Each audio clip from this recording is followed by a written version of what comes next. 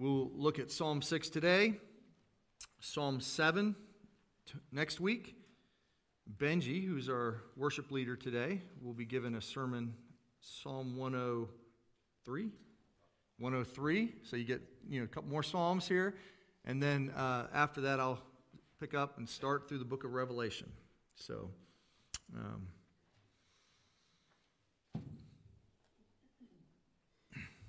do you fear God's anger? Now that is a loaded question. Contrary to most of the world, neither the Old Testament nor the New Testament portrays God as harsh and cruel. When Moses wanted to see the character of God, this is what he experiences.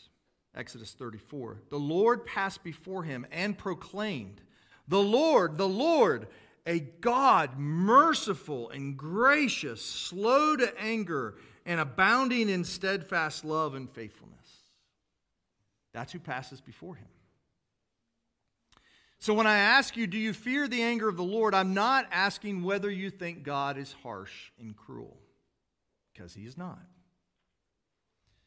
Nor am I asking you whether you understand the fullness of the gospel. You are loved in Christ Jesus, and we all struggle to know the depths of that love. And the Apostle John writes in 1 John 4, there is no fear in love, but perfect love casts out fear, for fear has to do with punishment, and whoever fears has not been perfected in love. So theologically, at the cross, God's anger against your sin has been fully quenched. Therefore, there is now no condemnation for those who are in Christ Jesus.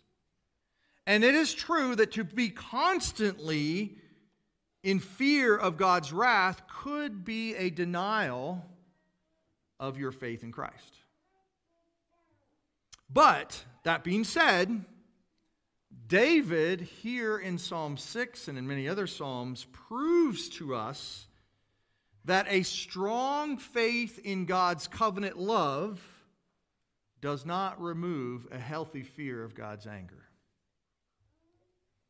You see, in Psalm 6, David is afraid that the anger of the Lord is against him.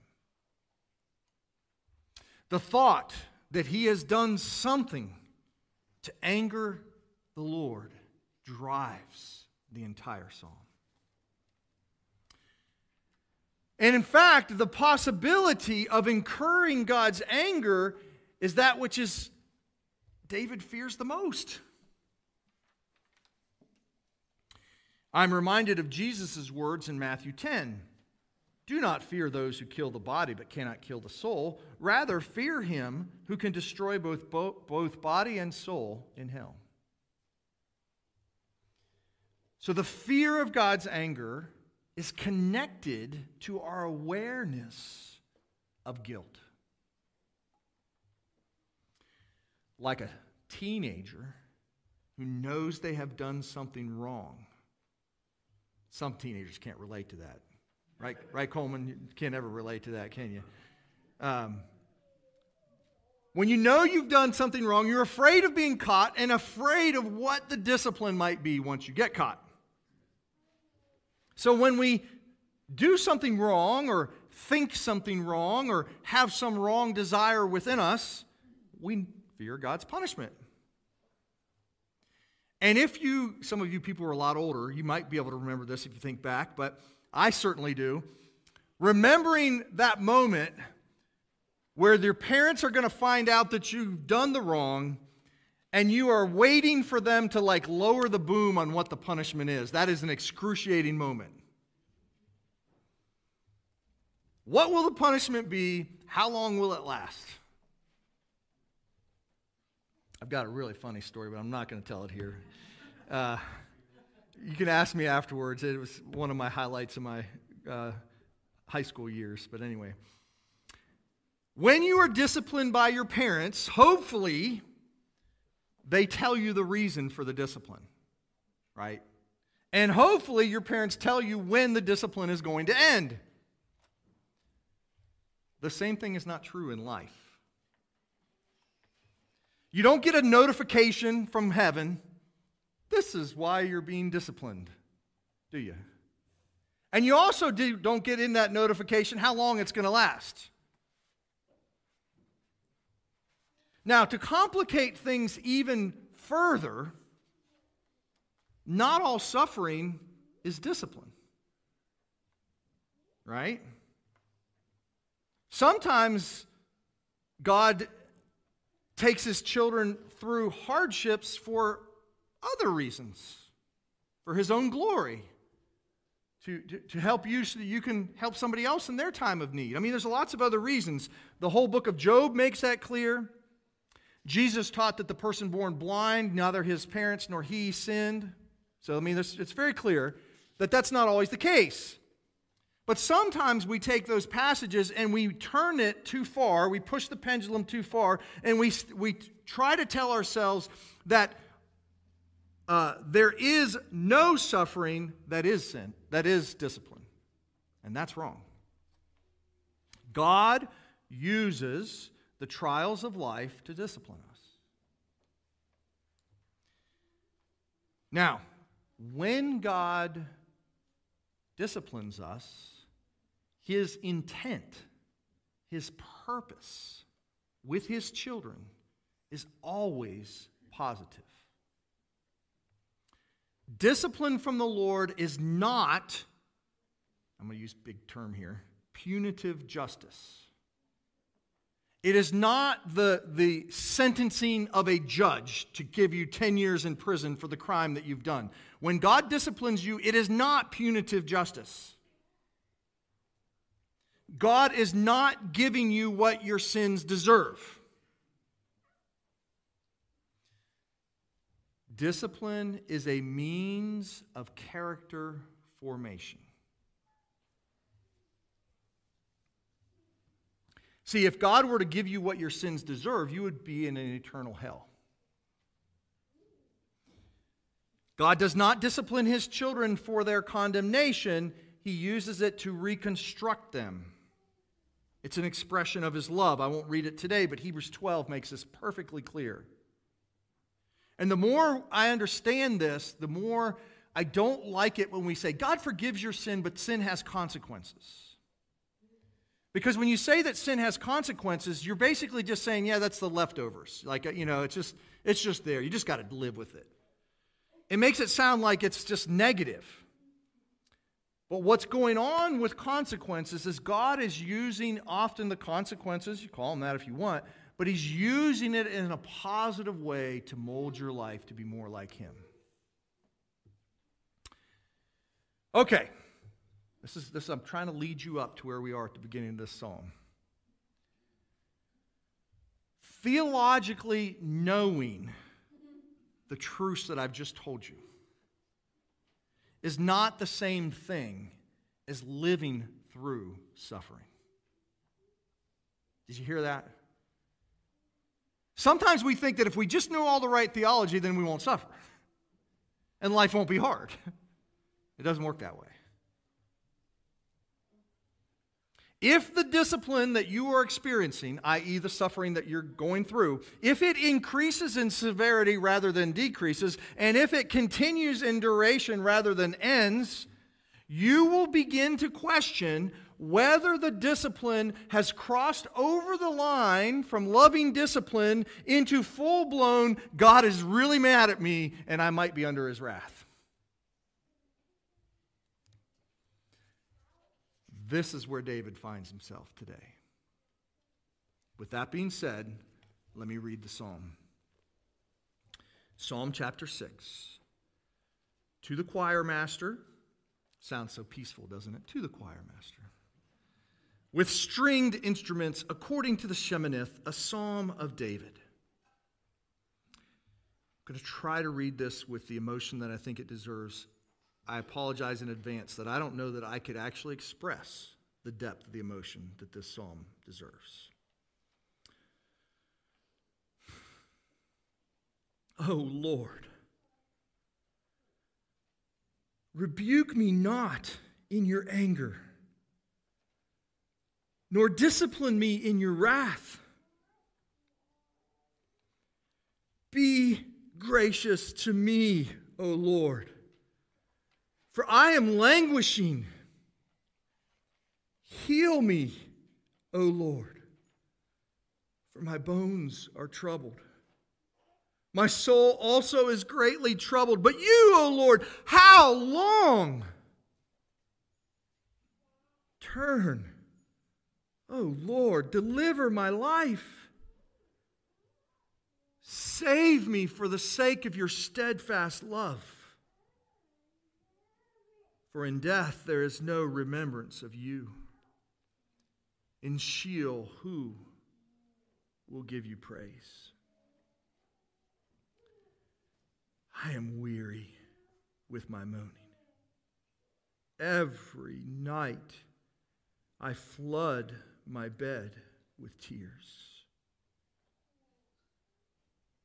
I drench my couch with my weeping. My eye wastes away because of grief.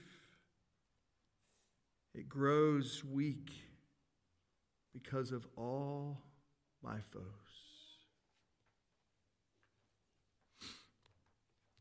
Depart from me, all you workers of evil.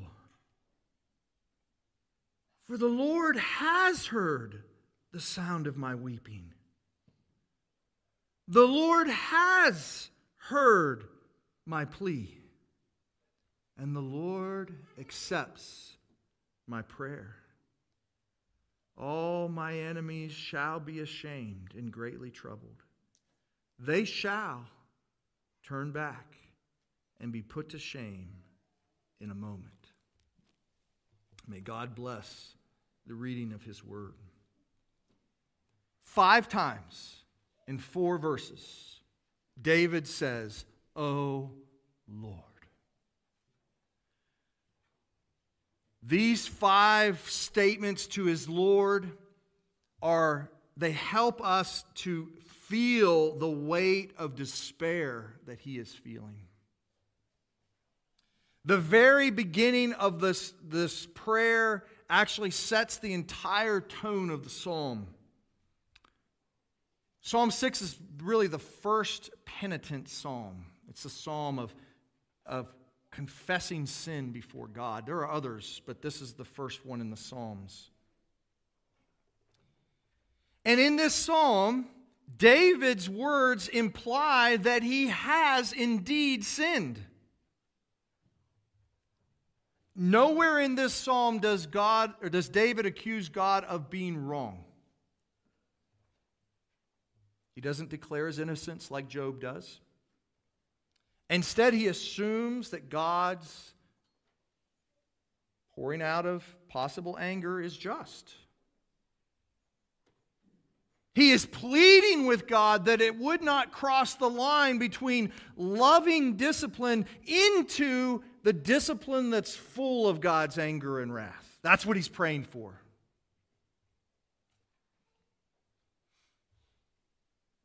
And that's a strong distinction that I think we all struggle with in life. That's why I'm taking the time. I mean, we all expect to go through some trials. We all know that, yeah, God loves me. He's just taking me through a hard time. It's okay. It's when the trial gets so prolonged and so challenging and so difficult that he feels like he's going to break under the weight, that he's starting to think, well, maybe, just maybe, God is really angry with me.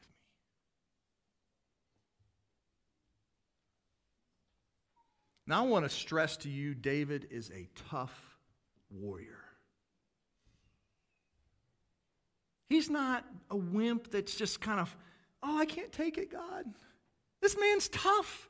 He's not afraid of pain. He's not afraid of suffering. But he has a fear of God. And if he becomes convinced that whatever he's experiencing is only the beginnings of God's full wrath and anger, it petrifies him, and he doesn't want that to happen. So, if you know you're under God's loving discipline, oh, he's working in my life. That's good. If you, for a moment, begin to think that he's really angry with you, that's going to end in your destruction. Do you see the difference here? That's what David is wrestling with. And David in the psalm doesn't even tell us what the sin is. I assume it's before David and Bathsheba because that's in Psalm 51, and he explains it there. This is something before that. I don't know if it's a particular sin he committed. I don't know if it's internal desires that he just feels like, man, a true follower of the Lord would not have this desire. I don't know what it is, but he knows there's something that potentially could make God angry with him. And I think David is purposeful in not telling us what it is because he wants you to identify with what he's saying. See, as you sit here today, and I know this because I counsel enough of you to know that this is something that you think about sometimes. You have sins that speak to you. You have sins that tell you that you deserve God's wrath. They tell you that your sins are different than the sins of the person next to you in the pew. They tell you that you are worse than them. And they tell you that they merit God's anger. And in your heart, you know that they do. And when you start going through wave after wave of trial and suffering, they tell you that you are getting what you deserve. God is no longer working to construct you. He is working to destroy you. You see, David has reached the end of his rope. And I think if you understand David's depth here, the depth of his suffering, I think it would make you uncomfortable. In fact, I think if one of the believers said, hey, let me talk to you today. Let me tell you what's really going on inside of my heart. I think it would make us feel uncomfortable. They said what David says here.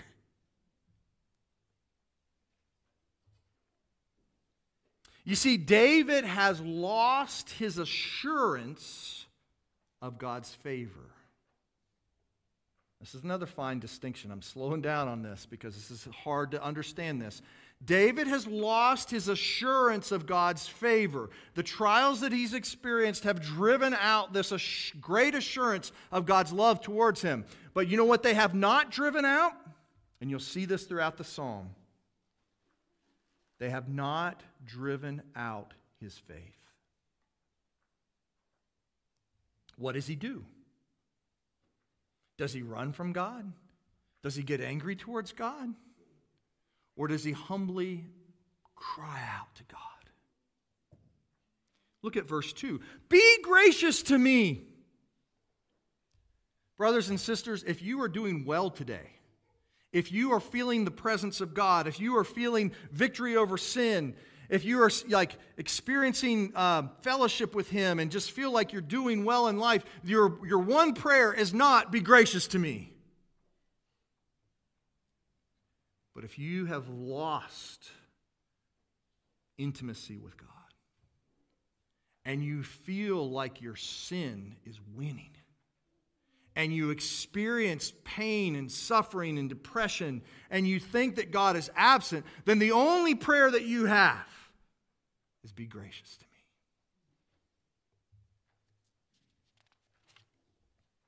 David tells us in that very verse, I am languishing. You ever go up to someone, how you doing today? I am languishing. They would turn and walk the other way.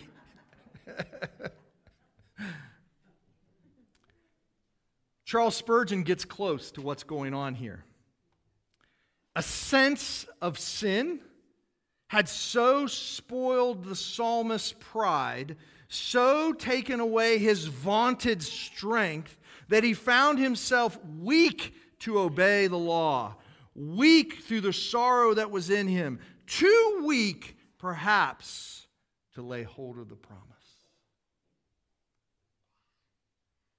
Wow. I'm not equating all the despair of our day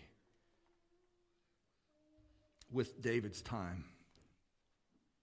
But there's a reason why people in despair want to commit suicide. David is deep enough here to want to end his life, but he doesn't. He cries out to his covenant Lord.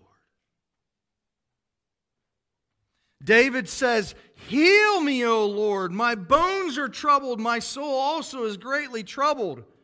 David may be physically sick here, but I think when he says my bones are troubled, I think he's kind of saying, you know, when you get really, really, really cold and you say that you are cold down to the bone. Every bit about him is saying, I am undone. You see, this kind of grief challenges me because it feels to me like it's a denial of faith. One could only be this low if they were denying the promises. And I'm telling you, David is not denying the promises. You see, what I see here after I've studied this, and it's challenged my heart because I love to be a man of strength. And here we get presented to us David in his weakness continuing to believe. He says to the Lord, "Oh Lord, how long?" And he doesn't even finish the sentence, he's so weak. He can't even say, "How long will you keep treating me like this?" He just says, "How long? How long?" You see, David didn't come to this point in a week or a month. Somehow, the waves of trial have worn him down. And so in verse 4, David comes to the place, probably the closest you'll ever get in Scripture, to a man telling God to repent. When it says, "Turn, O Lord," in verse 4, that's the same word that with a human it would be repent. Now, of course, David's not telling the Lord that he's done something wrong, so they just say, put "turn" in there. But it's basically, God, I need you to change your attitude towards me. I need you to give relief rather than suffering. I remember how weak I am and lift it up here a little bit, Lord. I need help. Okay? But look at what he says is the cause of David, or of God doing this. For the sake of your steadfast love. This is not hesed. This is God's covenant love.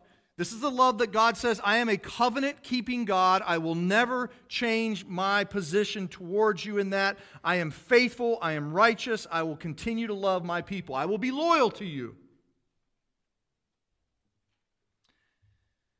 See, I love this. See, because what we want to tell God, God, take it easy on me. I will do better. David doesn't say he's going to do better. He pleads for grace based on covenant love. Now, I'm going to bring this into the New Testament at the end, but I'll bring it to you now. The pinnacle, the climactic statement of God's steadfast love is found in Jesus Christ in his death and resurrection. So it is right to say it is in Christ alone, that David places his faith.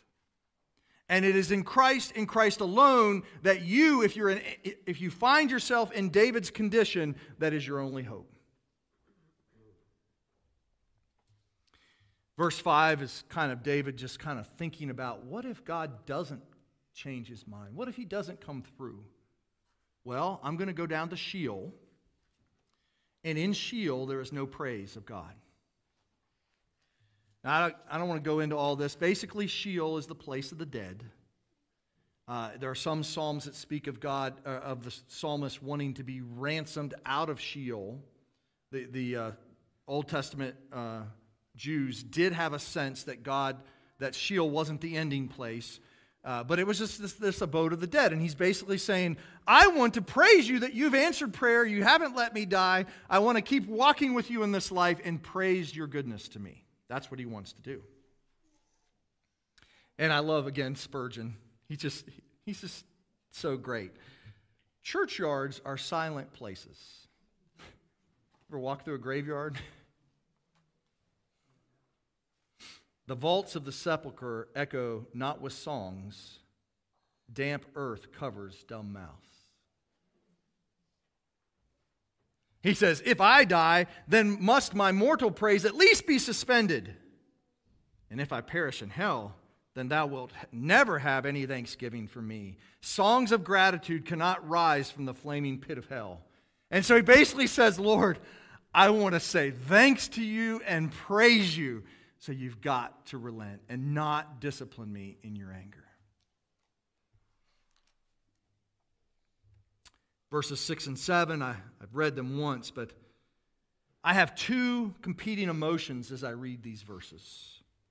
On the one hand, I am comforted by them. The depth of David's despair gives me hope that I am not alone when I go through depths of struggle.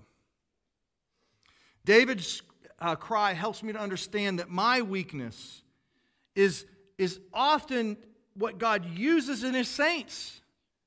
And God often will take us deeper into pain and sorrow than what we ever thought we could handle. And because David's cry is given to us in God's inspired word, it helps me to know that my God understands me. He's not indifferent. He understands the depth of your soul and despair. And He has compassion towards you. On the other hand, David's weakness just makes me uncomfortable. David is the king. He's the one you look to for strength. And David is unraveling. And I wonder how people must have thought when David brought this, hey, what do you think of the new hymn I wrote? They're like, David, do you need some counseling? I mean, I think that if you were one of David's advisors, and I don't know where he is at this point, but he's got people around him. He's got duties to do. He's leading men. He's a leader. That's who he is. And you go up to him and you say, David, how are you doing today? He probably would have said, I'm good. How are you doing? And he would be doing all his duties. And every night he's going to his bed and he's weeping. Is that not true of you sometimes? Externally, you're kind of putting it together. Internally, your soul is languishing. Somehow, innately, we understand that to be this vulnerable would just like, it would not feel good to people. And so we just say, I'm not going to tell anybody.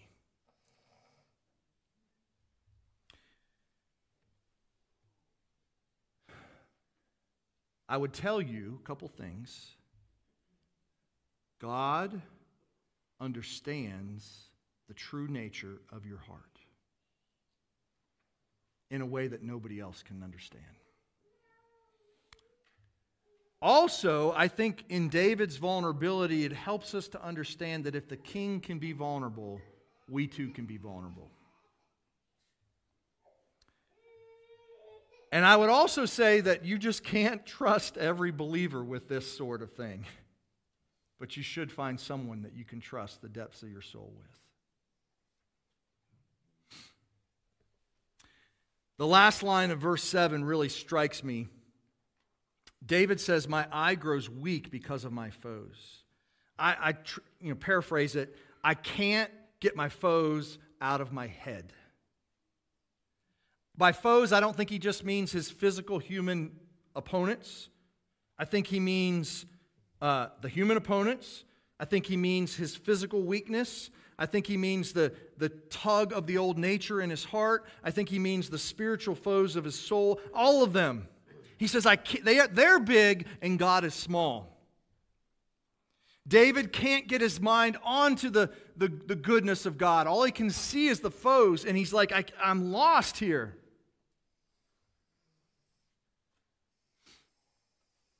See, this is the same David, although very different David. This is the same David that said, Goliath, 10-foot giant, let's go get him. At a better time, David says, I'm going to take that foe on and I'm going to whoop him. Now, here's a David drawn out in weakness. And he can't beat the enemies at this point. Kidner says it this way: depression and exhaustion, as complete as this, are beyond self-help and good advice.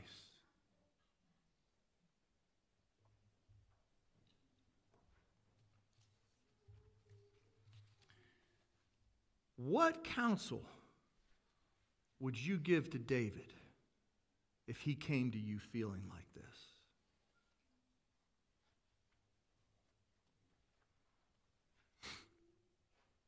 I believe this psalm is giving you David's counsel. He's giving you what he has found. And it is a counsel that does not depend on your strength. Verses 8 and 9. David speaks to the demons in his mind. Depart from me, all you workers of evil, for the Lord has heard the sound of my weeping. The Lord has heard my plea, and the Lord accepts my prayer. We should not take David's statement, depart from me, as some sort of exorcism. As if he has this newfound authority and he's commanding his enemies to leave him. I like to think of it more in these terms. David is giving his enemies fair warning. You would do well to depart from me right now. Even in the moment when David is languishing, David has become convinced that God's anger and wrath are not his stance towards him. See, remember, I told you the 5 O Lords at the beginning. In this verse, you have 3 more O Lords, or the Lord. And what are they all? The Lord has heard my weeping. The Lord has heard my prayer. The Lord accepts my prayer. See, I don't think there's been anything that's changed in David's situation. I think he's just as much languishing in verse 8 as he was in verse 7. Only one thing is different. I believe God's steadfast love is greater than my fear of God's anger.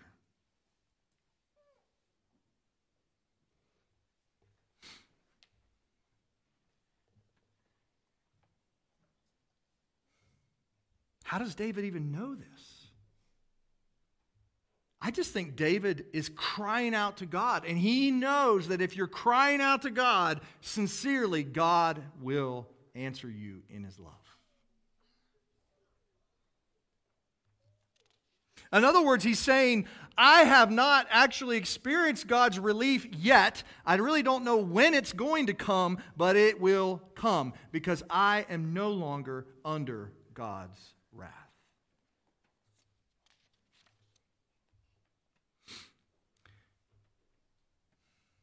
I may not have the strength to get rid of the enemies in my head, consuming my thoughts, but the Lord will deal with them in His time.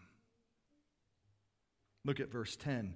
All my enemies shall be ashamed and greatly troubled. They shall turn back and be put to shame in a moment. David doesn't know when it will happen, but he knows it will happen. Now, ultimately, the destruction of all of your enemies will only occur when Jesus returns. But I think that there's some measure of relief that God does give us in this life. He doesn't just continue the downward spiral until we're dead. There's this sense of God, give me some light at the end of the tunnel, lift my soul. And I think He does do that on a regular basis. Many of the Psalms will recount they'll be thankful that God has lifted them out of a dark period. And so I think that happens.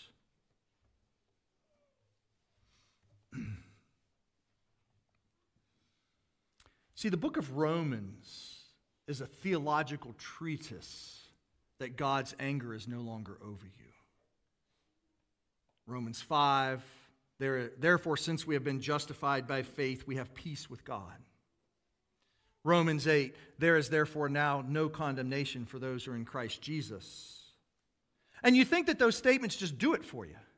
But I love now Psalm 6 as it tells me it's okay for me to actually work through the theology in my life.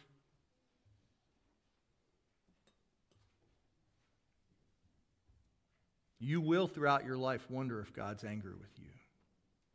Go to Psalm 6. Cry out to God like David does. And understand that God is far less concerned about your weakness than you are. How did Jesus do his great work of salvation? Through an act of strength or through an act of weakness? 2 Corinthians 13, he was crucified in weakness.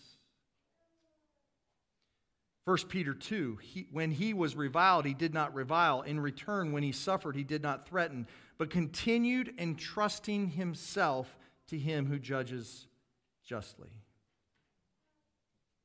Hebrews 5, in the days of his flesh, Jesus offered up prayers and supplications with loud cries and tears to him who was able to save him from death, and he was heard because of his reverence.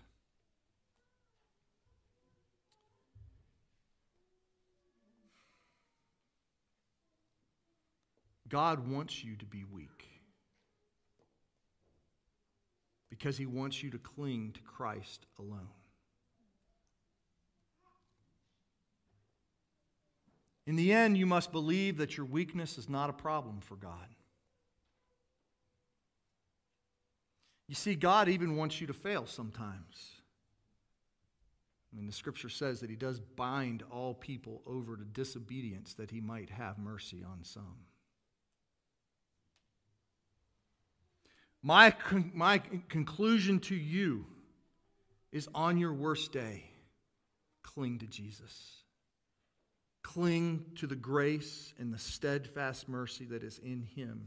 And I guarantee you, he will lift you up in his time. Amen.